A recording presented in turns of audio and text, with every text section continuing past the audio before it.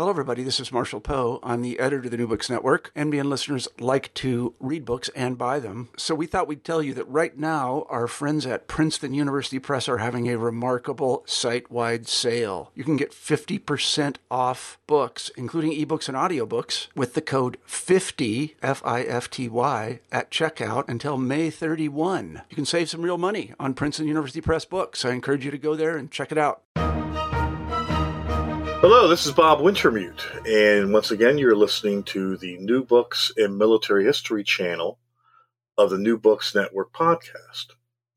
This episode brings us back again to the topic of biography and military history. Even though the Second World War continues to exert tremendous cultural and social influence on American historical writing, nearly 80 years after the United States entered the conflict, there remain a remarkable number of misplaced or even lost personalities who exerted tremendous impact in the course of the war.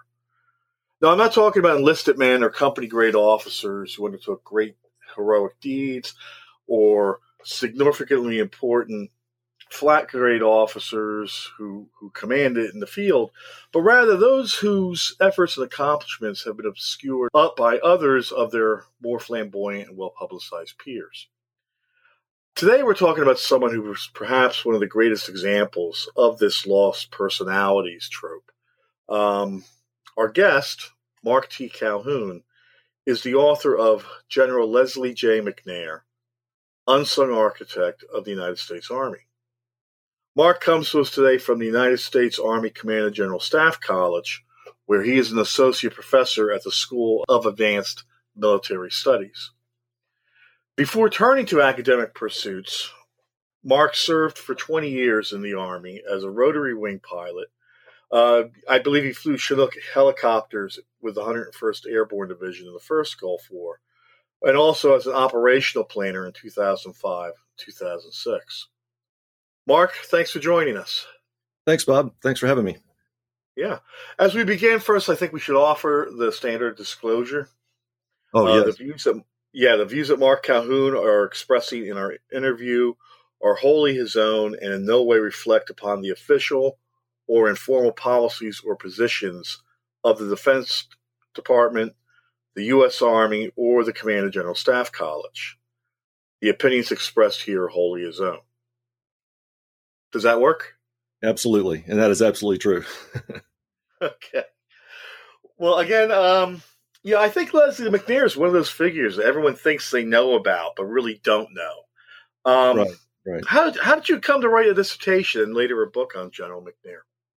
Yeah, it's kind of a long story, I guess, or it took a long time for this to all kind of happen. I went to Command and General Staff College initially in 2002 and did an MMAS or a master's thesis there on interwar period Army, mostly trying to assess whether leadership, training, doctrine, equipment, or some combination of those things led to the challenges that the U.S. Army experienced in North Africa, especially the Kasserine Pass campaign.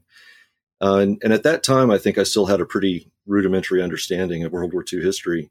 And so I read what I think were some of the kind of standard texts on interwar, all the various military innovation texts and things that had come out around that period when defense transformation was going on. And of course, Leslie McNair came up as a very important figure. And at the time, I kind of absorbed what was written in a lot of the accounts that McNair wasn't a particularly talented general officer. He was just sort of the guy in the position, but he was really kind of in over his head, especially, that those two key positions is, the general headquarters chief of staff and then the commander of Army Ground Forces. And he was, generally portrayed as very much in over his head. And so I kind of adopted that view. And then the next year I went to the School of Advanced Military Studies and did another master's thesis, but that was focused on Army transformation. Again, the sort of topic that McNair would have had a lot of interest in or had influence on for our Army as we've tried to transform over the years. So I got interested in him then. And of course, all that kind of got put aside until I retired. And when I began the PhD program working with Ted Wilson, I suggested McNair might be an interesting topic. And it was interesting. The first thing he said to me was, well, you might not think so as highly of McNair as you do now after you've researched him. And so I thought that was interesting because he actually thought that I probably had a strong opinion of him as I went into the project, which was really the reverse. And then most of the other people I talked to had various opinions like, well, McNair was just a staff officer. Is he really worth a dissertation? Which I thought was kind of surprising. And then the other common one was just that there aren't any papers. So those kind of things just really intrigued me. And you mentioned that there was I guess a myth or a legend that his wife had burned all of his papers. Right. And I've, it's very interesting. I've heard that from a lot of different places. And that kind of thing really piqued my interest. I felt like it was a risk, and I understood that, but I also felt like if there's anything out there, somebody needs to really make a concerted effort to find it. And so, ironically, when I went to the Library of Congress, I found papers donated by Claire McNair, Leslie's wife, to the Library of Congress after the war. And they're complete. There doesn't appear to be anything missing from the papers, nothing selectively removed. So I think everything that's available in archives that's personal is kind of out there now. There may be some places that I just wasn't able to look, that there's some things hidden away. But I don't think there's anything else out there now. But I did find plenty of material, which I was very relieved about. Yeah, that's great. Yeah. I mean, it's certainly critical for writing a dissertation, having plenty of material. I have to confess, even I've had a generally bland view of Leslie McNair as a student and scholar working in the field for the last 20 years. I mean, obviously, he suffered from a horrific demise, just as his career was about to enter that next stage where he'd been brought more directly into into action, into leadership, but then also into the public's eye. But, where he stood out for me, for the most part, was through episodes like his allegedly strong advocacy for tank destroyers that David E. Johnson outlines in his book, Fast Tanks and Heavy Bombers, Innovation in the U.S. Army, 1917 to 1945. I'm not going to go into that right now. I mean, but clearly there's so much more to say about General McNair that can clarify these positions. But I must first ask, and you've kind of already alluded to that, has Leslie McNair been fairly treated by historians? And to what extent may that treatment that he has received affected your own work? Right. That's an important question. I'd struggle with that quite a bit. When you look at historians who've written about McNair, I kind of think they fall into a couple different categories. One might be that McNair obviously played a role, tangential perhaps, but still played a role in whatever it was that they're writing about. And they felt like they needed to at least address the key issues that he was involved in, but they didn't have enough material maybe to know the background or all the details of what they were writing about. So it was more an error of omission, just not knowing enough to get the story exactly right. And in other cases, I think there were people who perhaps developed a negative view of him and then maybe read the material that they found with a more negative bias or perspective than they might have otherwise.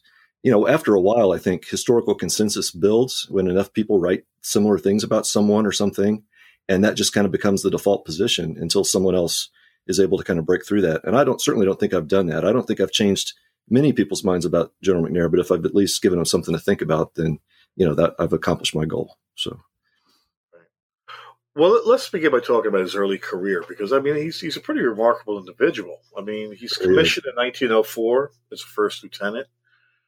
14 years, 1918, he's the Army's youngest brigadier general at the age of 35. And he's the head of the American Expeditionary Forces Artillery Training Program. Leaving aside the First World War for the moment, how does McNair stand out as a young officer in the first years of his career? I think the main thing, the word I would use to describe probably his main characteristic was innovation. I mean, he was obviously very intelligent, very, very energetic and motivated. But the thing that I think made him really stand out was his ability to see problems and to try to find solutions that might not be available in the Army inventory or in doctrine, but that he was able to develop on his own. So a good example, and I first heard about this in Matt Kaufman's book, The Regulars. He wrote briefly about a road march, a field march that McNair took his artillery battery on when he was at Fort D.A. Russell in Wyoming. And just the fact that he married his wife, Claire, and took her back out there to Fort D.A. Russell And just the fact that she lived in that pretty extreme environment and in that very, very much immersive Army environment for that time is also very impressive. She was an impressive woman. But McNair took his battery on this extremely long road march down through Texas, from Wyoming down through Texas, up through Colorado. He did a firing mission that was the highest altitude firing mission to date for U.S. Army Field Artillery, and then returned back to his base. And that was about a 500-mile road march, so it also record-setting. But while he did that, one of the problems he wanted to solve was the pack saddle problem. The pack saddles that the Army had at the time for the mules that transported light artillery ammunition, they injured the mules over time, and they also required contractors to load, which was very expensive. So he developed this extremely detailed test, including a pack saddle that he designed himself with the help of his personnel, his soldiers and NCOs, and did a very thorough test of 7 different types of pack saddles, including ones the British used, various other pack saddles out there, a Spanish type, and ended up with a very detailed assessment of what he thought the best pack saddle would be to replace the one needed to be replaced. Of course, the Ordnance Department ended up having its own views, which is a common theme throughout McNair's career. But he did do some pretty amazing work and got the attention of the artillery branch because of it. How does he compare with other peer lieutenants? Not only from his class, but we can add to this the fabled 1915 USMA class. Right. I mean, is he on a par with them, or?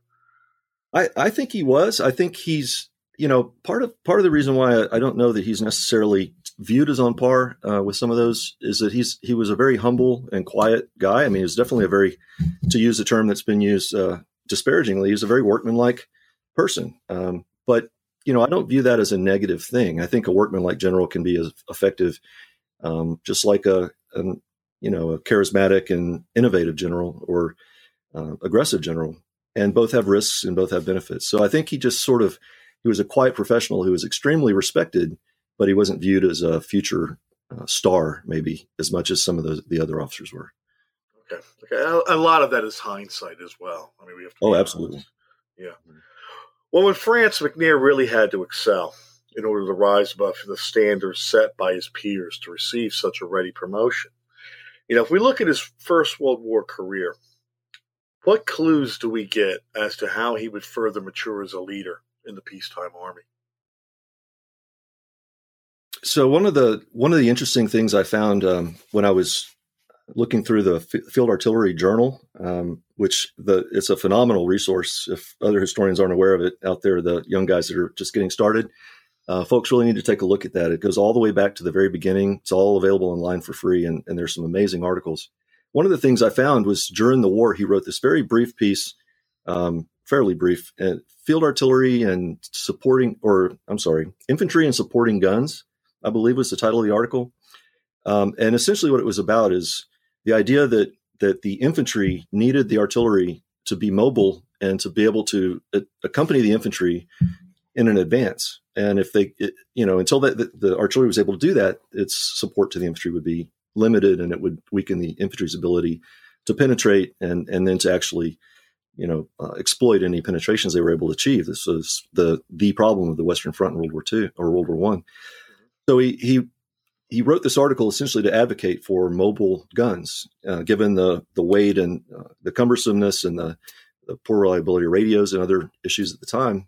So to me, that kind of reveals how McNair was thinking combined arms from a very young period in his career, and was also aware that all the branches in the combat arms of the ground forces, as they were called in World War II, needed each other to have their highest effect or effectiveness. So I think that really gave a clue very early on in his career that he was interested in making all the branches work better together. Well, after the end of the war, McNair reverts back to his permanent grade of major. And we look at his career between 1920 and 1924. He goes to Oahu. He's the assistant chief of staff of operations there for the Hawaiian Department. And I think that some could look at this now and think of it as almost like a plum assignment. You've demonstrated your competency and your ability. You're sent to Hawaii, which is never a strenuous post, I would imagine. Right. But McNair takes the job a lot more seriously than that. He does, yes. Yeah, what does he accomplish there, and how does it help his career?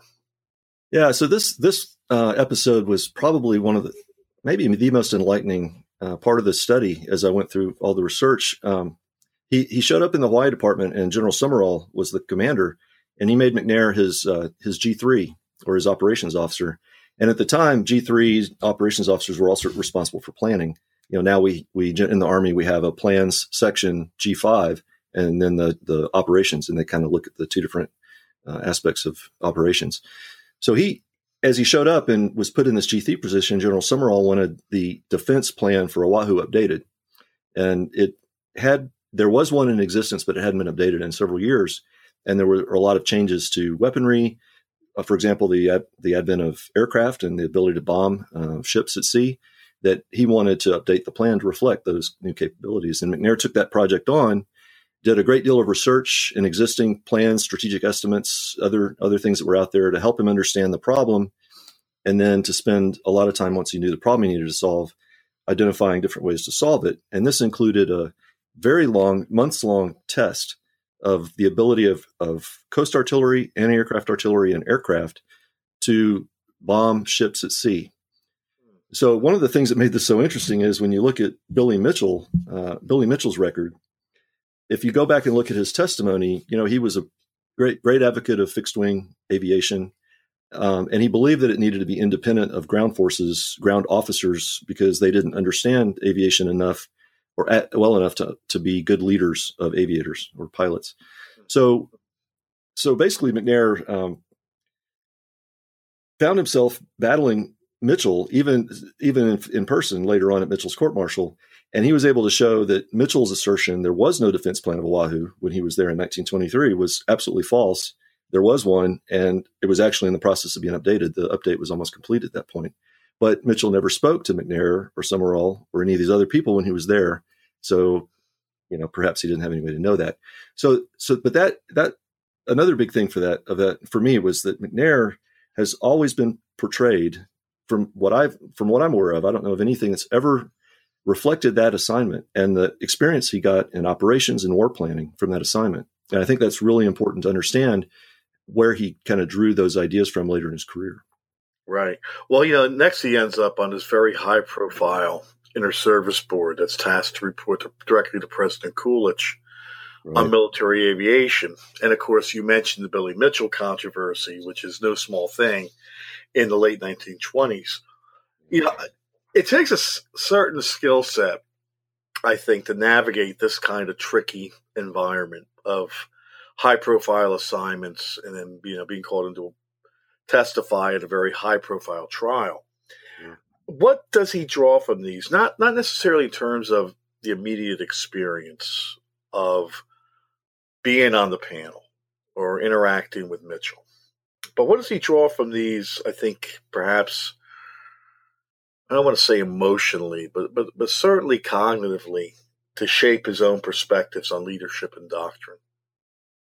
Yeah, so I kind of have to infer somewhat, because I don't have access to any notes that McNair might have taken or comments he might have made about the experience directly. Yeah. But just looking at kind of what he went through and then thinking about how his actions reflect his thinking later in his career, I think probably it was one of his first real experiences with inter-service rivalry or inter-branch rivalry, and just the reality of the peacetime Army, military really, but the Army in his case, struggling for limited resources in an austere environment, knowing that there's a possibility of war down the road that the Army still has to prepare for, even though the nation doesn't think it's likely. Yeah, and so I think later in his career, although maybe not early, I think he was frustrated by it, but it hadn't really grown into a problem. But later in his career, especially during the war, these branch rivalries and the competition for resources, for quality soldiers, recruits, the competition for equipment, funding to buy equipment, strategic priority for different capabilities in the Army, and how that would trickle down into relevance for that branch.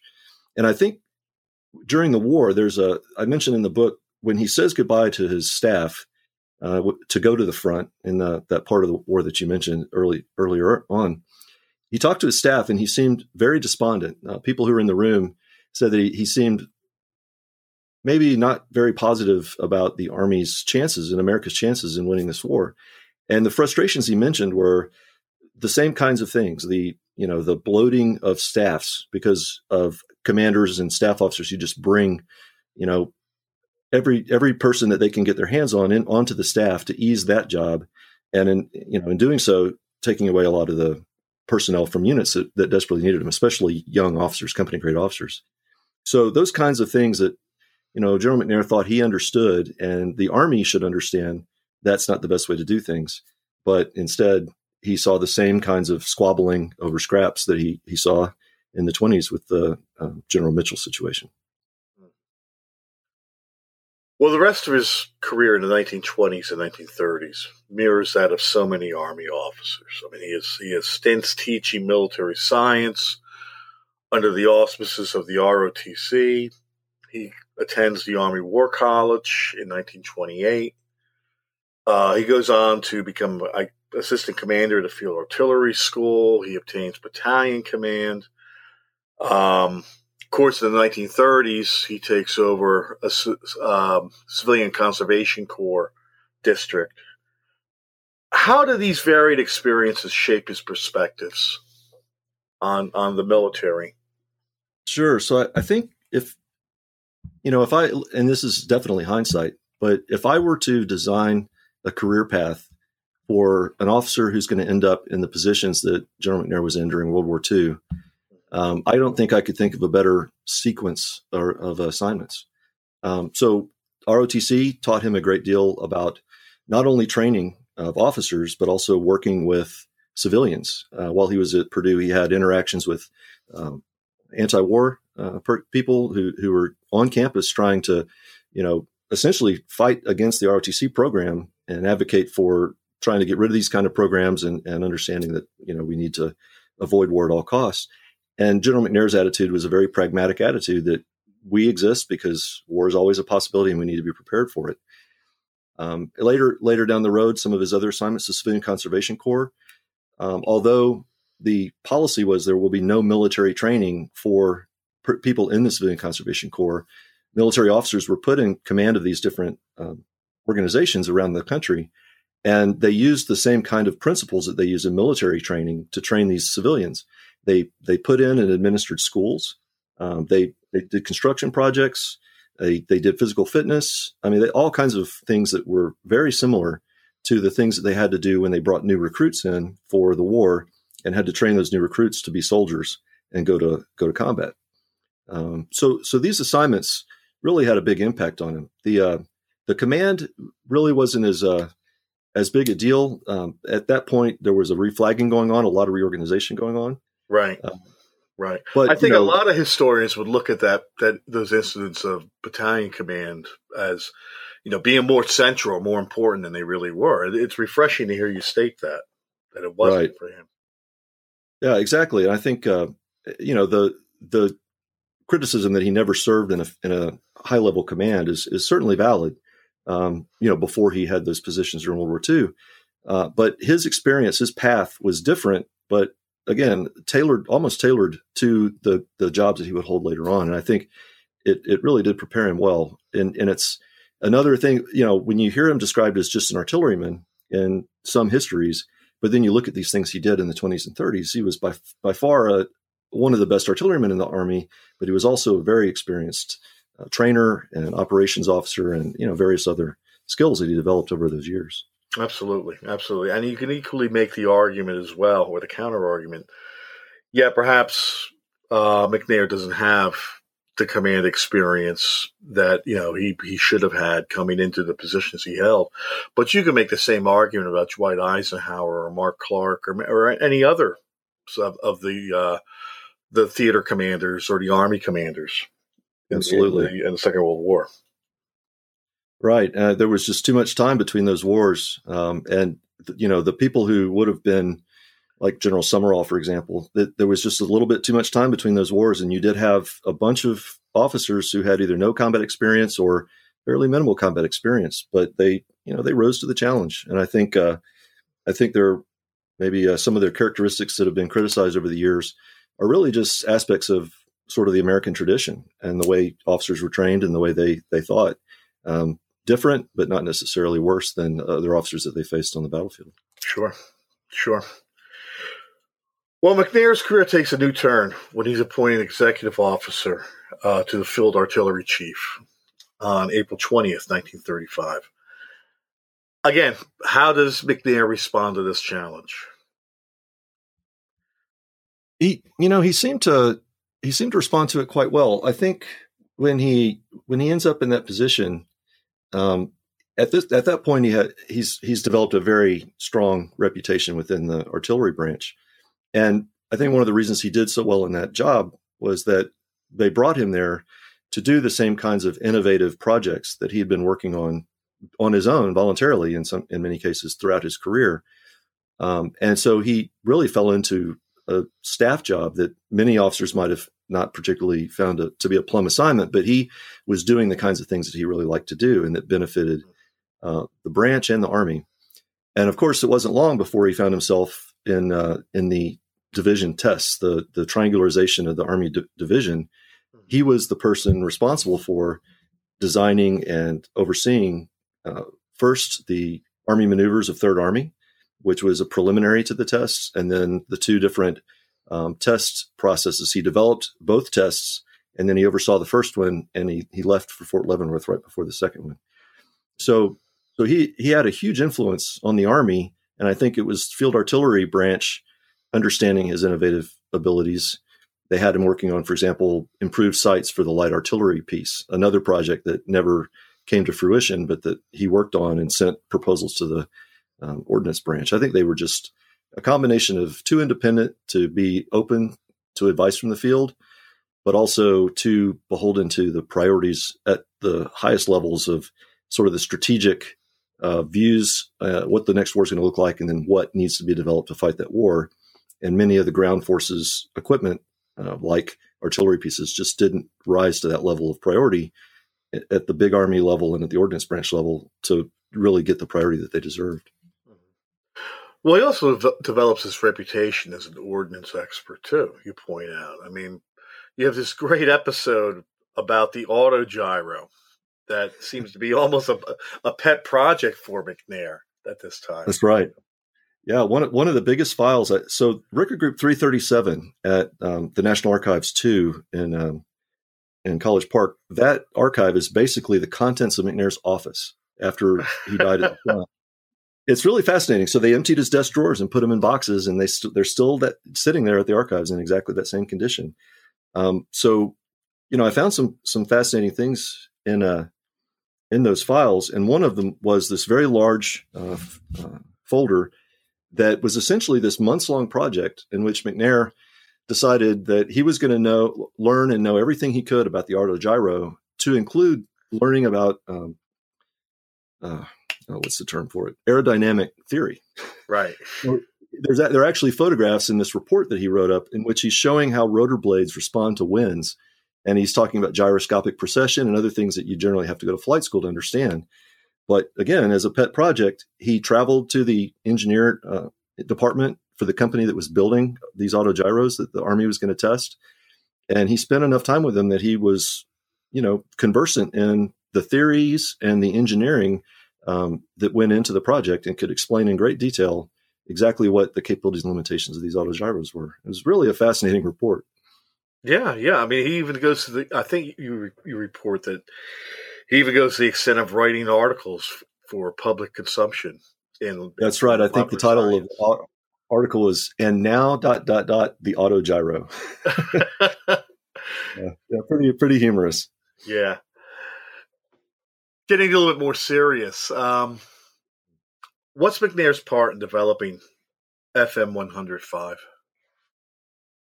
Oh, it's huge. So as McNair wrapped up his division test, duties that I think he was involved in that for a little over 2 years.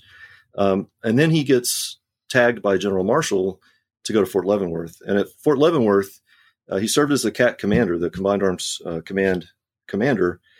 But, another area that McNair had a a series of good assignments, and were these PME assignments. So just to backtrack a little bit, right after World War I, about 21 of the officers who were considered the best in the AEF were by name reassigned to Leavenworth to reopen the Command and General Staff College.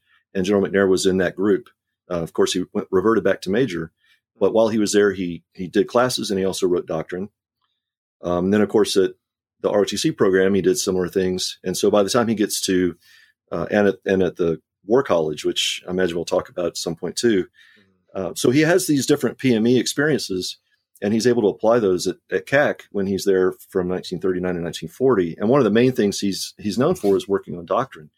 So 100-5 was a big project that he was involved in, as well as anti-tank gunnery, which is maybe less well known, although people do talk about his work in that area.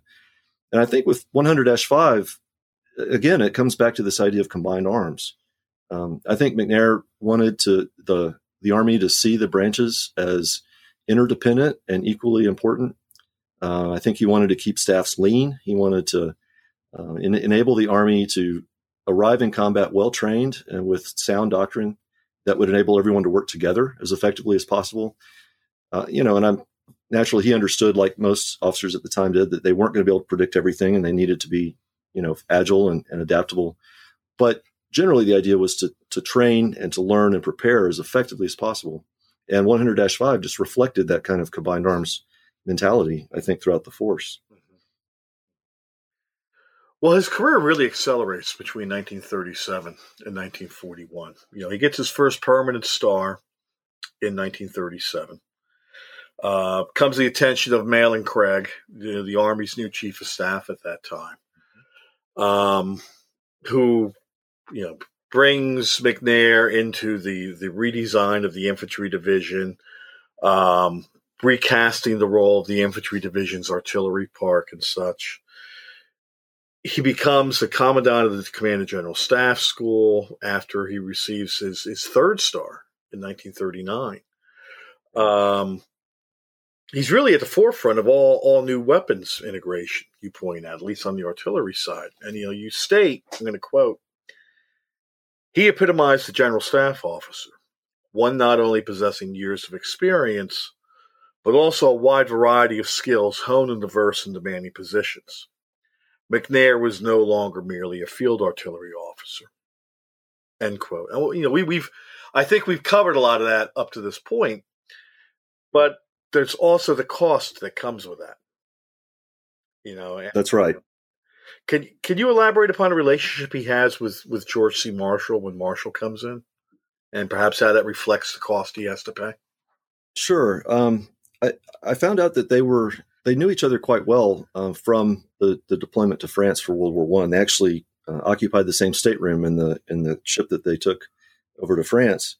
When they arrived, they thought they were going to go to the same unit, but in fact, what ended up happening was Marshall went to his unit and McNair got pulled up to the AEF staff, which is where he worked. And I think, as that kind of thing happens to an officer throughout their career, and it's true today as much as it was at the time, I think we do have a tendency to think of officers or label officers maybe as either command track or really kind of staff officers. And today we've actually formalized that in what we call the functional area positions that officers can transition into in kind of at the midpoint of their careers, maybe the 7th or 8th year of their career. So if they're not necessarily enjoying or performing as well as they'd like in the command track, the standard progression, they can switch into a functional area that's essentially, you can stay a staff officer, possibly make full colonel and stay in the Army as long as you'd like, and as long as the Army likes to have you. So I think that's a recognition of this tendency we've had in the Army for a very long time, of this sort of cultural perception of different officers as either a command track officer or not. And I think whether he was really only suited well for one or the other, I think McNair did have a career that tracked him as a staff officer. Well, the nation faces the coming crisis throughout 1940. And during that time, McNair finds himself in a new role. I mean, he's now negotiating mobilization and modernization with a whole alphabet soup of civilian offices and boards, as well as with Congress. How does he fare here in his work with the Office for Emergency Management, the War Production Board, and other groups. Yeah, that's an interesting story. That whole process of protective mobilization and the economic side behind it was a big area that I had read a little bit about it, but when I got into this project, it really took me down that path much more than I expected. I think all those different boards, the Army at the Army level, sort of the enterprise level, General Somervell was really the one who was considered the primary go-between. But of course, officers from across the Army were involved. The branches were involved, working with those guys to try to get specifics of the equipment they needed. I think McNair would have liked to have more influence, but once the mobilization process started, the machine was just so large, and the process was really convoluted as well. You mentioned the alphabet soup of boards. It's really almost impossible to keep them all straight in your head unless you've really got it all written down and studied it. So I think McNair sort of realized that this machine was rolling along and there was only so much he could do to influence it. And over time, I think he grew frustrated. I've mentioned an anecdote that I read in somewhere else in the book. I can't remember the source, but it's just a brief anecdote that one of the officers from the general headquarters was tasked to go answer a question to someone in industry about how many parachutes that they should be prepared to make for the Army if they did in fact go to war. And the number of parachutes that the Ordnance Department was told by this officer from GHQ that they needed was drastically lower than the number of parachutes it would take just to give to each person on the crew of a 4-person crewed aircraft. If you take all the aircraft the Army planned to have during the war and multiplied it by 4, that was probably 10 times as many. And of course, the Army ended up needing many times more than that of parachutes. So it just revealed, I think, as these kinds of things happened, how unprepared people were for the vast scale of this mobilization and what it was really going to require. And I think that gave the process of momentum that was just really put it on a path that you could only influence to a certain amount. And I think that did build some frustration on his part. And of course, the next part was the draftees and the quality problem. Yeah. Yeah. What is his position in terms of the manpower dilemma that takes shape in 1940? Right. So it's really interesting. McNair, I've never read anything in which he wants to, pad the AGF with a disproportionately high number of the high quality recruits, but he did feel like they should be distributed evenly. Right. And of course they absolutely were not. Now, it's not to say that that one or more of the services was, solely complicit in this competition for the best recruits. But as they ranked recruits from 1 to 5 in both mental and physical capacity, the Army Ground Forces, based on Army policy, were receiving the vast majority of the lowest ranked personnel. And the reason for this, I think, and I never really read anything that just came out and said this, but it's really obvious as you look at the language and the perceptions of some of the people responsible for these ideas. President Roosevelt was known for saying that he saw the upcoming war as a war of machines. Right. And this largely goes back to the advances that have been made in naval and air power. And the idea at the time was that these new machines were so complex that you needed your best soldiers on those because you would need the mental capacity primarily, but also the physical capacity to keep up with the maintenance of these machines and to enable them to function as well as possible on the battlefield. And so as people looked at this and they thought, well, we need our most intelligent people on all these new machines we have, then it just sort of ended up natural that, well, the infantry, that's an old job. It's been around forever. Anybody can do that. Mm-hmm. And of course, as the war went on, that turned out to be absolutely not true. Another area that I think led to great frustration with General McNair as he watched this process unfold. Well, in August 1940, McNair transitions once again. This is when he becomes Marshall's chief of staff at General Headquarters, which puts him directly to beck and call of the man many consider to be the grand architect of American, if not the entire Western Allied victory in the war. We've already established that Marshall and McNair had a relationship, so that eases in the transition. How did Marshall envision McNair's role as his chief of staff? Yeah, so the one of the things that had a lot to do with all of this is what was supposed to be the role of a general headquarters in the event of war. So essentially, general headquarters was envisioned as the headquarters that would oversee the mobilization process, and that would then, once that mobilization was complete and the Army began to deploy, would become the Army Expeditionary Force headquarters forward.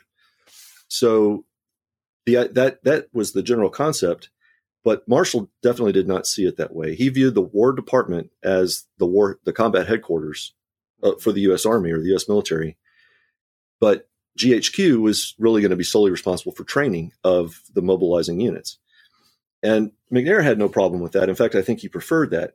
And as people tried to work through the role of GHQ as these ideas about what it was going to do changed, GHQ did still have some operational requirements. For example, there was going to be a small detachment put forward on Iceland, and McNair's staff was responsible for planning that.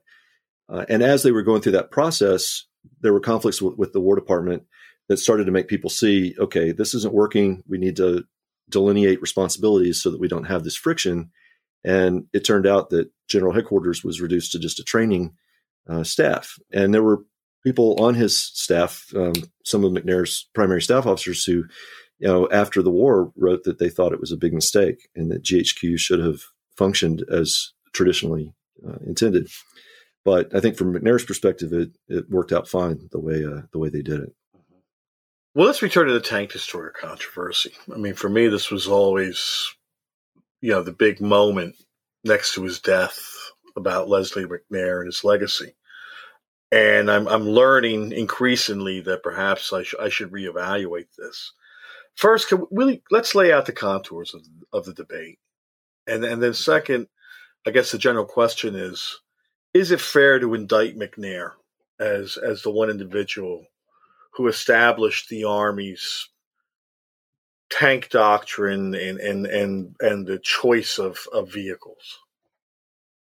Yeah, sure. That really gets to the heart of the matter. So the first question, the sort of the shape of the debate, McNair's position on this, and it's reflected in his anti-tank manual. It's a tentative manual that was never formalized, but it was a 1939 tentative manual, and he makes it all very clear in this manual as he lays out the way he sees tank battle and anti-tank defense working, that he sees towed light anti-tank guns as the best option.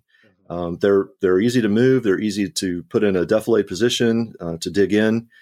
And so he viewed that mobility and the sort of the quick nature of that gun and its ability to really disappear at distance once you've had an opportunity to dig it in as strengths that would make it more effective against tanks than tank-like vehicles. And another thing was the efficiency thing. McNair viewed the efficiency of the light towed anti-tank gun as a huge advantage over the expensive anti-tank guns. His view was you kill a tank with a tank gun as opposed to killing a tank with another tank. He thought it was both more effective and more efficient. But the view at the time was definitely primarily over on the other side, which was that, we need tanks not only to fight offensively, but also to defend against enemy tanks. And so that was kind of the main shape of the debate. And of course, I'm sure most listeners are aware, but just to, remind anyone that might not remember, the anti-tank gun also has several really significant disadvantages. The turret is open-topped, so airburst artillery is extremely deadly to anti-tank crews. The armor is light, relatively light, because of the idea that these need to be mobile, able to move quickly. So they're very vulnerable to enemy guns, especially the high-quality German tanks that we encountered on the battlefield. So those things also added to the debate. And I think McNair made his point very clear. The question of whether you can pin the rose on McNair as the person who's responsible for the tank destroyer. This goes back to his relationship with General Marshall. And this is something that I had wondered about. And Chris Gable, who was my advisor way back in one of those master's projects back in the day, Chris Gable is one of the few historians, I think, that was aware of this before I did research to verify that Marshall dictated to McNair that, no, we're going to go with the tank destroyer. And Chris Gable mentioned that in, I think, his publication on the maneuvers. Maybe it might have been the anti-tank publication. But most other places you look, it's always McNair's name associated with the decision to go with tank destroyers as the primary defense against tanks. The other thing that's a little bit ironic about that, or just baffling to me, is that the idea of a decision at all in military parlance that's a commander's purview. And McNair was not a commander. Now, he was a commander when he was with Army Ground Forces from 42 to 44, but it was a functional role, not a true command role in the sense of battlefield command. So I think McNair understood that he didn't have the ability to decide for the Army any kind of question about what sort of equipment we were going to develop.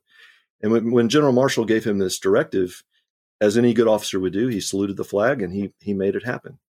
And there were some other things in this whole process that McNair didn't have much control over. One of General Marshall's ideas to make this transition work better goes back again to Army maneuvers and sort of the early advent of these tank and tank-like systems. When the Army first began experimenting with tanks, you had the cavalry that had armored cars because there could only be one tank, so they called them armored cars. You had the infantry who wanted to make tanks really kind of an infantry support system. And then you had folks who, not necessarily cavalry per se, but they saw just an independent role for tanks. And those three positions led to all kinds of inefficiency and disputes and debates. And so General Marshall wanted to avoid letting the tank destroyer go down that road. And so what he did is he, in addition to dictating their role in the Army, he also dictated how they would be developed and trained. And they put a tank destroyer school at Camp Hood, and General Marshall picked an officer who was on his War Department G3 staff as the commander of that school and of the tank destroyer force. So the doctrine development and the training development role was taken out of McNair's hands, even though he was the overall trainer for the Army. That's interesting. It is. And I think the reasons for it make sense. You know, we want to avoid the idea that any branch has more say over this system's role than any other, but it led to really, really significant problems. Well, the main one being the seek, strike, and destroy, mentality, and that also became the motto of the tank destroyer. So, as they were doing their training, General Bruce, the tank destroyer center commander, and it's also interesting that it's a center. It's not a school. It's not so it's even given a name that kind of makes it kind of vague exactly what that school's role is. It's a center. So as General Bruce is training his people, he instills, and the doctrine instills, this very aggressive, offensive minded mentality. The best defense is a good offense. Tank destroyers will see tanks, pursue them, and attack them. And that ended up basically exposing the tank destroyer to the greatest threat to it, which was enemy guns, which could easily penetrate its armor. That or individual enemy anti-tank weapons, which we begin to see, flourishing in Northwest Europe after 1944. Exactly. And, I think that General McNair made his views heard until he knew that it would be disloyal to continue doing so. And then he did his best to make it happen the way General Marshall wanted.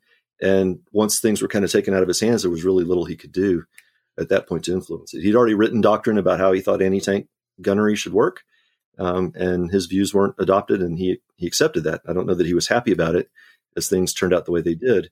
I'll also just say, though, that the tank destroyer was not viewed by the majority of people in the Army as a disaster during and after the war. In fact, if you look at the General Board reports after World War II, the tank destroyer section of those reports, it's very clear that the people on the board thought the tank destroyer had a long-term role in the Army, and their recommendations were to develop stronger and faster and better gunned tank destroyers, not to get rid of them or to put them in a different role.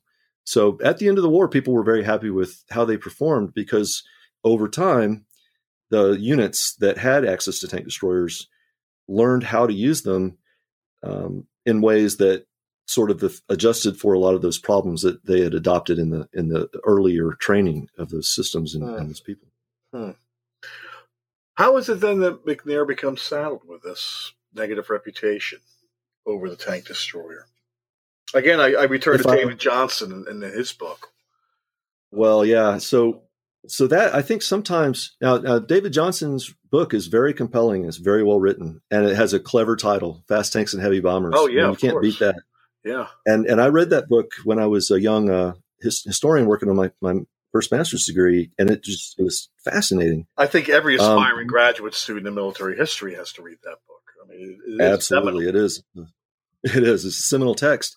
And I think that as I go back and look at it now, I think it has to do with the nature of David Johnson's research, that some of the material he was looking at just cast a pretty negative view on the tank destroyer and a very, a very high level responsibility of McNair in this process. And I think part of the reason for that goes back to 1939 as he's working on this anti-tank manual.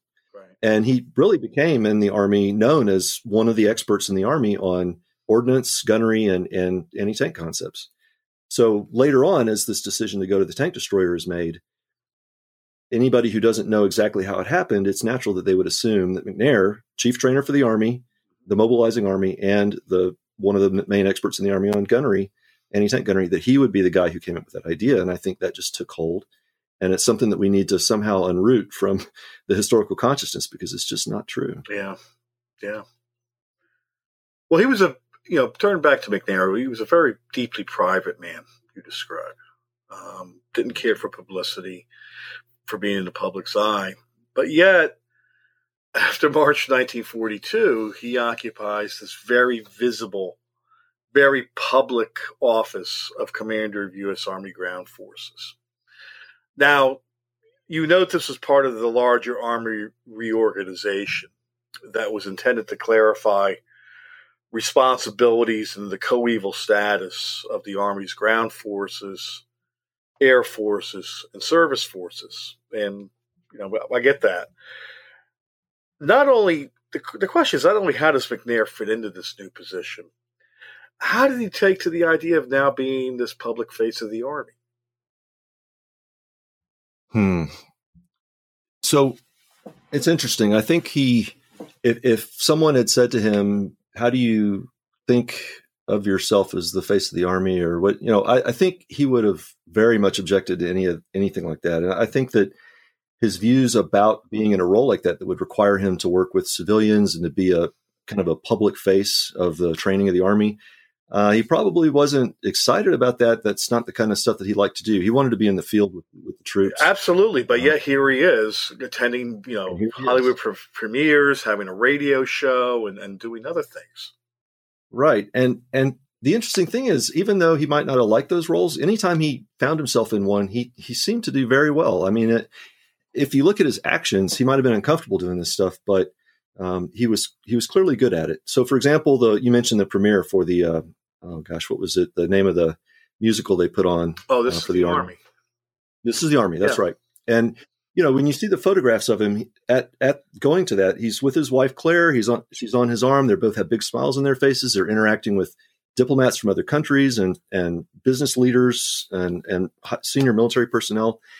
And he seems very comfortable with it and very happy. And I think a more important role event that happened during the war that really kind of shows just how able he was to rise to this type of challenge. The 1942 Armistice Day address to the troops. He gave the speech was titled "The Struggle is Survival: The Importance of Training and Personnel," but it came to be known as the "Kill or Be Killed" speech. Right. And basically, by this point, this is 1942 Armistice Day, and it's the very earliest stages of the war. Some of those first battles have taken place. And in that early battle hardening process, not all of the Army units had performed all that well, as one would expect for an Army experiencing combat for the first time. So what he wanted to do with this speech was really get a message out to the soldiers that they needed to understand that this was a situation in which they had to toughen up. They had to learn to hate the enemy. And he used that word, hate the enemy, because it's kill or be killed. And these guys are good. And if you don't learn quickly, you're going to die. And that message, has been portrayed by some historians as, for example, the press had a field day with the statement or this speech. But one of the things in the collection that Claire McNair donated to the Library of Congress was a really well organized set of letters, and I think a couple of reviews as well, just sort of editorial type things that have been sent to various publications that had views on the speech after the fact. And she had both one piece of paper had typed out negative reactions and the name of the person and everything. And so they were like little tables of contents. Right. And I think the number of positive reactions to the speech that she cataloged outnumbered the number of negative by probably 5 or 6 to 1. And as I looked at the different things that she had put in that folder, the different letters that she received or that McNair received or clippings she found, the people who were positive about it were very positive about it. And most of the reactions against the speech really kind of hung on that word hate. Right. And a lot of those responses were from reverends or pastors, from housewives or mothers of soldiers who were forward, even some fathers who were concerned about, do you really want my son to think this way? And right. The answer was yes, absolutely. Right. So, what was McNair's part in the creation of the Army's infantry replacement program? This is another controversial aspect of his career. It is, yes. So this is another area where McNair was in a kind of sidelined for a while in this role. The whole replacement program was put under a separate parallel kind of line of responsibility, and all the various replacement centers.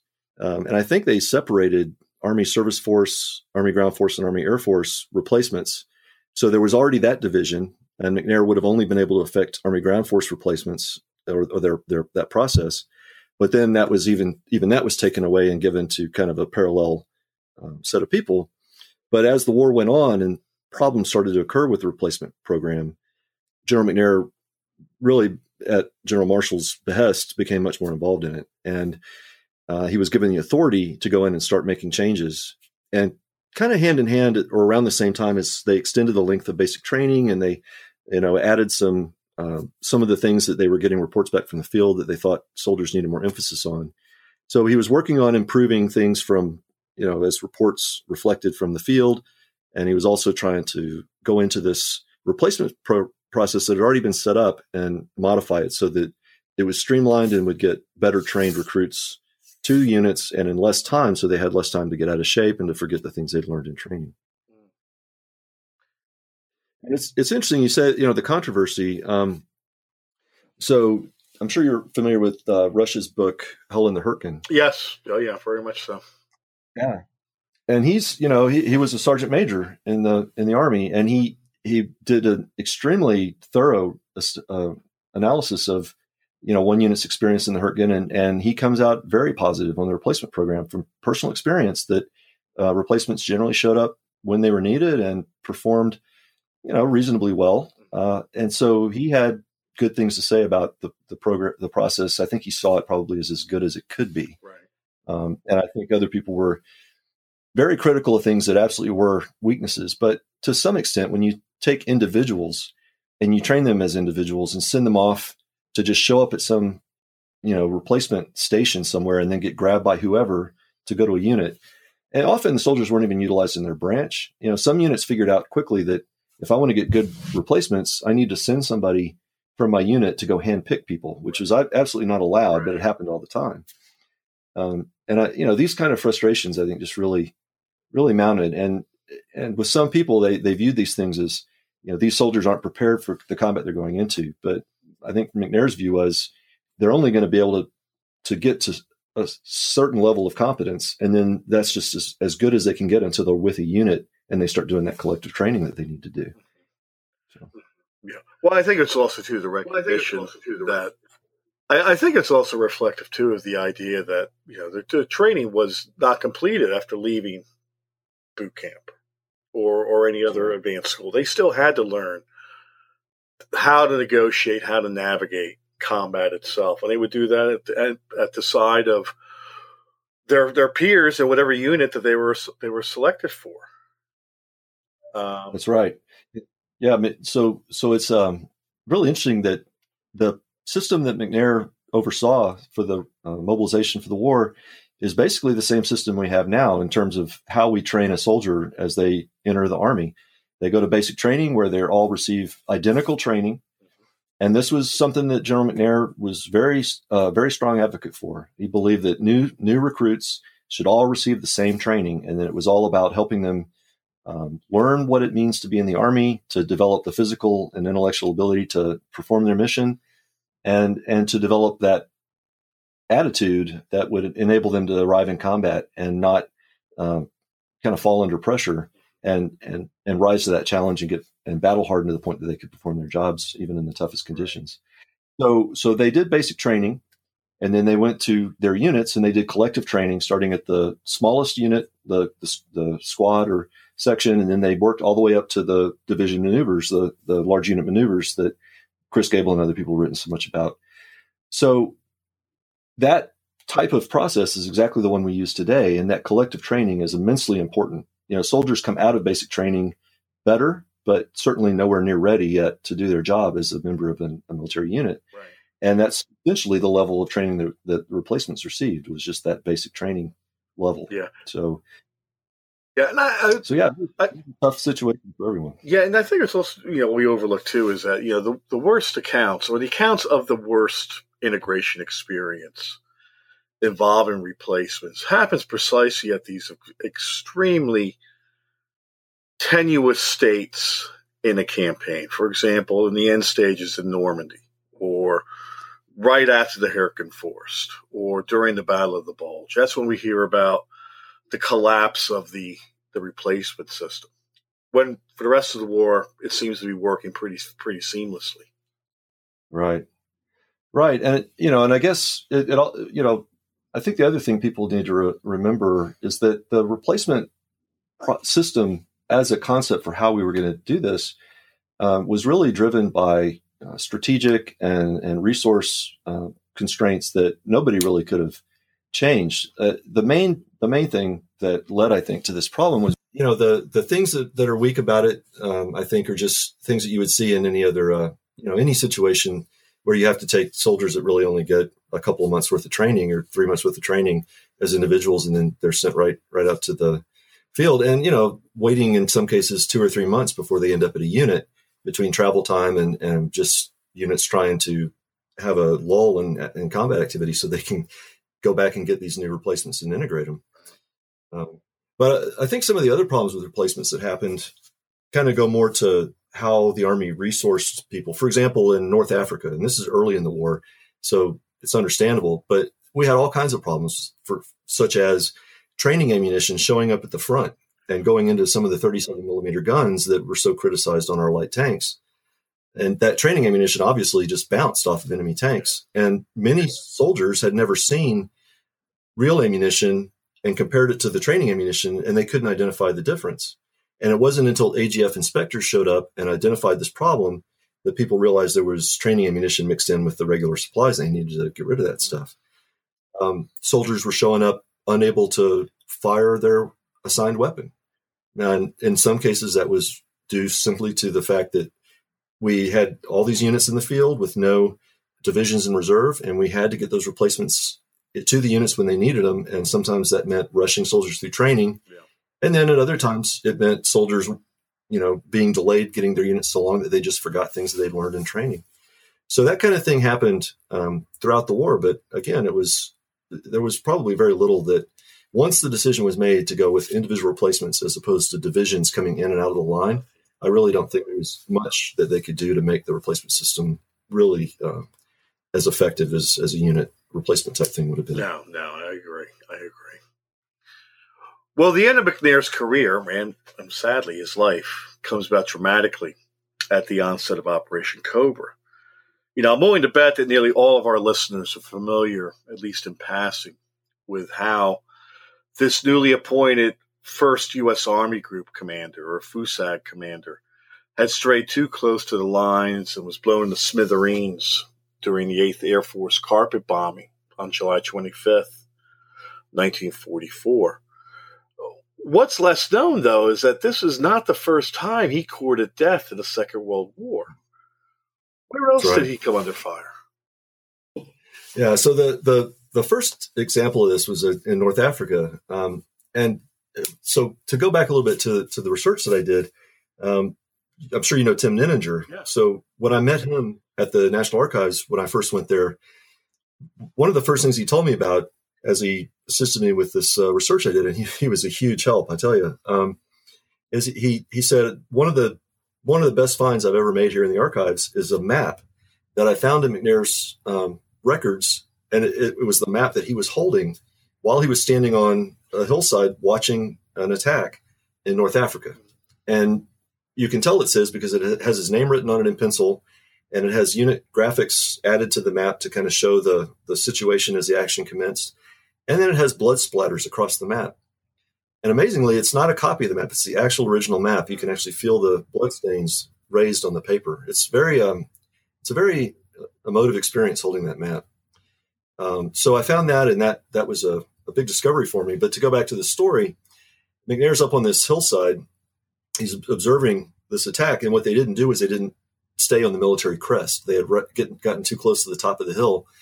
And there's a story, I don't know if it's true or not, but that once the shrapnel, and McNair was hit in the arm and in the skull, and they actually had a piece of shrapnel embedded in his skull they had to pull out. He refused anesthesia. And this is the kind of people you had at this time, I guess. And of course, he also didn't take the downtime he should have when he got home. But anyway, he's up on this hillside, and the shrapnel hits him. He's down on the ground. People come to his aid. And the story is that he said, "It appears I have incorrectly calculated my defilade." And that little story just gave me this impression of what sort of person he was and the way he expressed himself. Like many people of the time, what's the dope? Those kind of expressions. It just sounds so quaint now. So he gets hit there in North Africa. He's wounded, goes back, and he recovers fine. But then this time he goes back to the front, and again he's very determined to be seen by the soldiers, to try to help raise their morale. And part of the reason for that is the reason he's in Europe in the first place.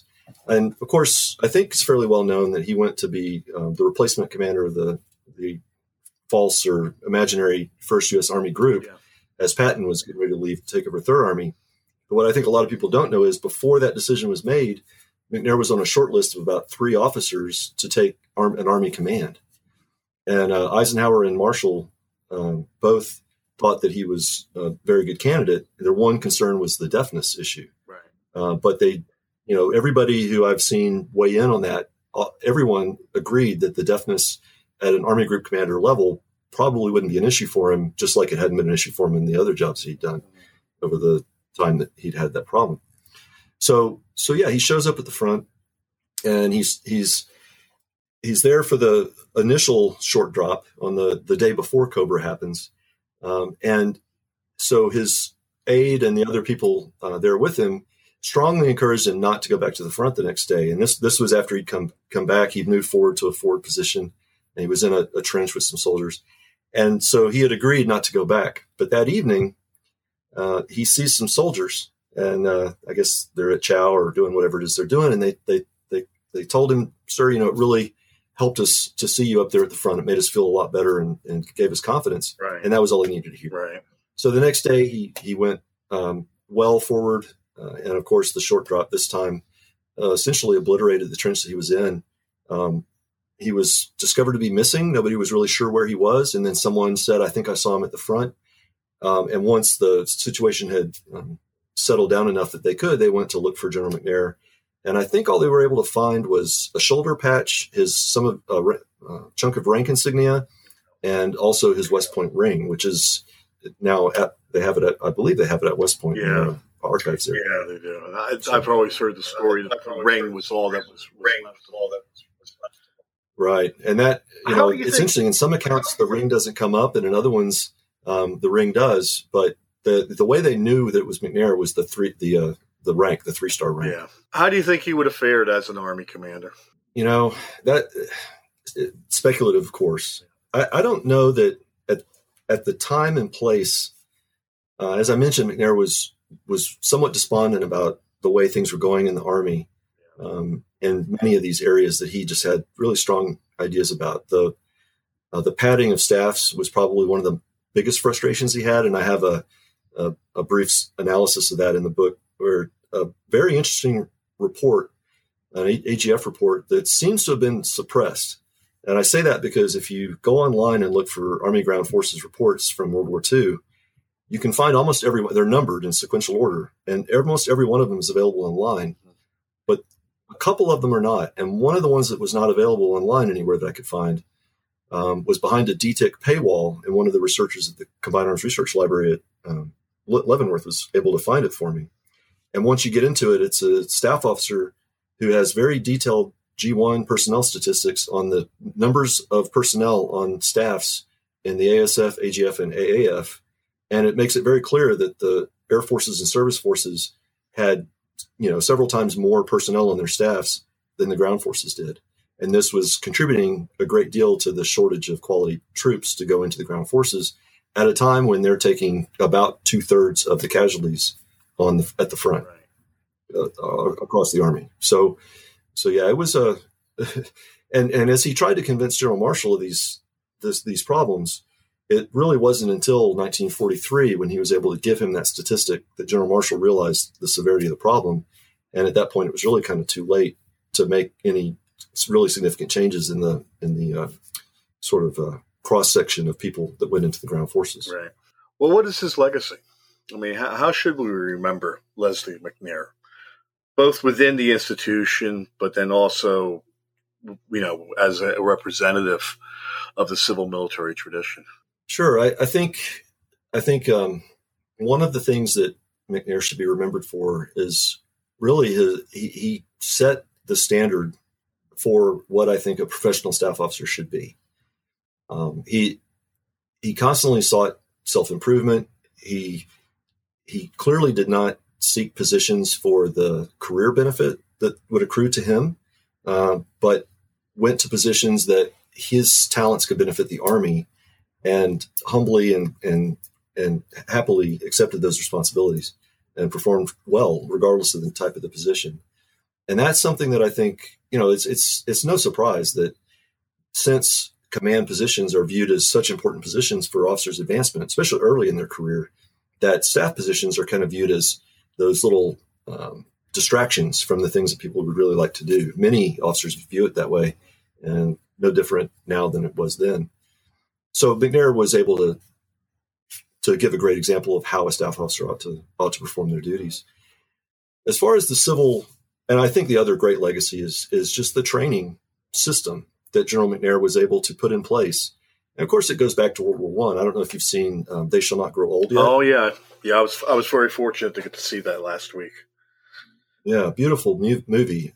And I was struck as I sat there with a couple of my historian friends watching it that so many of the things you saw soldiers doing in that movie are almost identical to what they were doing in World War II. Oh, sure. Training, and also really identical to my experience in basic training when I was a young private. So many things about the way we prepare people to be in the Army remain essentially the same as they were over a century ago.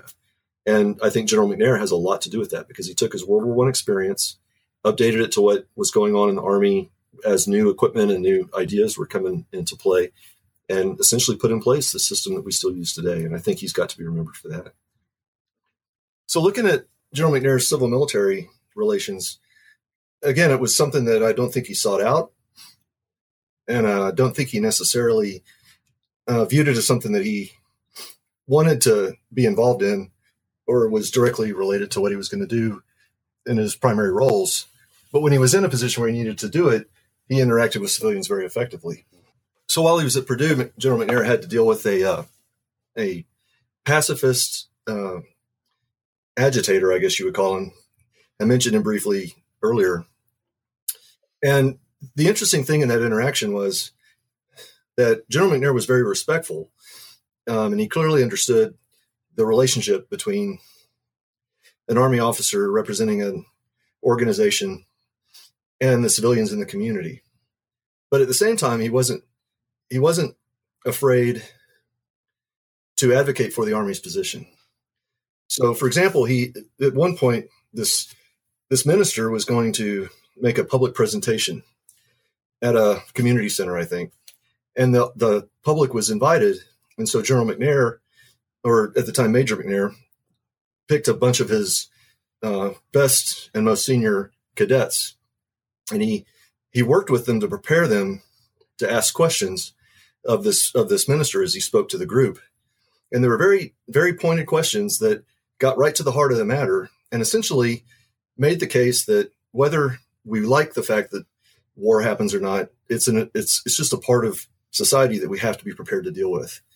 And his ability to kind of make that argument and to do so forcefully, but so respectfully, and also to teach his young officers how to do that, I think that really shows just how skilled he was at those kind of tasks. Well, Mark, we're on to the final questions. It's customary of us at the end of every interview to ask our guests first what their next project is, and then secondly, what they may be reading or viewing now that our listeners may want to check out on their own. So, what's next? What's on your horizon? Yeah, so I guess in about the last year, I've started working on what's probably going to be a fairly lengthy project on the 9th U.S. Army. I grew interested in the 9th U.S. Army mostly because the dearth of sources. Yeah. And as I read more and more about World War II, I'm just constantly surprised at how rarely General Simpson and the 9th Army even comes up. And also, when you do read about General Simpson and 9th Army, they were really an exceptionally high-quality army. Yeah. Everything I've read from, Eisenhower's lieutenants to more recent studies, I guess Rick Atkinson, all point out how solid a commander William Simpson was. Right. Yeah, absolutely. And so I just recently got back from London, where I spent a week going through 9th Army papers at their National Archives, and found some really great material. What I'm hoping to do is write maybe a couple of articles about various aspects of their campaigning in preparation for a larger work, a monograph on an operational history of 9th Army from Brest through the end of the war in Europe. And so far I've found a pretty good bit of material. There's stuff out there, but I don't know that there's going to be as much on 9th Army itself as I'm going to need. So I think I'm going to have to drill down into some of Simpson's staff officers and then some of the other adjacent and subordinate commands, and their perceptions of the things that happened to really be able to round it all out. But it's already it's one of those projects that's already kind of getting my interest peaked right at the beginning. Oh, that's grand. Yeah, it is. Yeah. So yeah, it's going to be fun. And hopefully there'll be something coming out not too long from now on that. And I guess the other thing, I just recently had a chapter come out. The Army is working, the Combined Arms Command is working on a concept called large-scale combat operations. Essentially the idea that the types of wars we've been in for the last several decades, primarily smaller wars, in which there's a pretty significant disparity of size and quality of the forces fighting each other, that in the future we might again face a peer or a near peer threat in a more conventional type setting. And if that's the case, then we need to be prepared for that. And so I wrote a chapter for the Fires volume in this set of books that came out on this new large-scale combat operations concept and what it might look like in the future as we prepare for it. So that came out I think in September, October. And so those are the main things I'm working on now. This Sam's job kind of has me looking at lots of different things. On my spare time, I focus on World War II stuff. So, well, that's good. Anyway, you're at least able to stay connected to that. What are you reading or watching now that our listeners may want to check out? Yeah, so I think the thing I'm reading right now that's most connected to the topic of this book, C.J. Dick's From Victory to Stalemate. They're actually two volumes. It's the title of these two volumes is Decisive and Indecisive Military Operations. I'm sure you're familiar with it. Yeah, the first volume is what ETO, and the second is the Soviet front. That's right. So, and, he makes the argument that you see initial victory on the Western Front, and then it sort of degrades into a stalemate later on. And he contrasts that with the Eastern Front, where the Soviets start out in kind of a stalemated position after they managed to defend Moscow in 41. And they end up in 42 in a stalemate, and then they finally turn the tide and take the war back to Berlin. So essentially what he's trying to do, I think, is contrast the two fronts and show why they played out differently as far as the dynamics of the combat. And they're very interesting books. I think any reader who's interested in the fighting in Europe on either front would find them very interesting. Yeah, I agree. I've read the second volume, the Soviet front volume. It was very, very insightful. I mean, it was a good preparation for a course I was teaching on the Nazi-Soviet war at the time. My regret was that it was a little too factually filled to give to graduate students at the stage they were at. Yes, yeah, definitely a lot of detail in there. Yeah. But anything else? Pleasure reading, viewing? So I'm also working right now on a couple of books that are more related to my SAMS instruction, but one of them is Rebooting Clausewitz by Christopher Coker. And it's just a neat book about Clausewitz, one of the many, many books about Clausewitz. But the thing I like about it is the idea is to give an introduction to Clausewitz, why you should read him, why he still matters to people who might be starting to study him for the first time. And it takes a very modern 21st century kind of view on Clausewitz and his modern relevance, and not just kind of analyzing him in his own time and place. So it's a very approachable and interesting book. And then the other thing I'm reading, just because I'm interested in it, is The Enlightenment, History of an Idea by Vincenzo Ferrone. So far, it's a very short book, about 150 pages, but it kind of goes into plus notes and everything. But the main body is about 150 pages, and it goes into a lot of the main sort of intellectual and cultural trends that shaped what we now call the Enlightenment. It's a very interesting book. There you have it. Well, Mark, thanks for taking the time to talk with me today. Absolutely. I really enjoyed it, Bob. I do appreciate it. Yeah, absolutely. And to all of our listeners, on behalf of New Books in Military History, this is your host, Bob Wintermute. Thank you all for listening.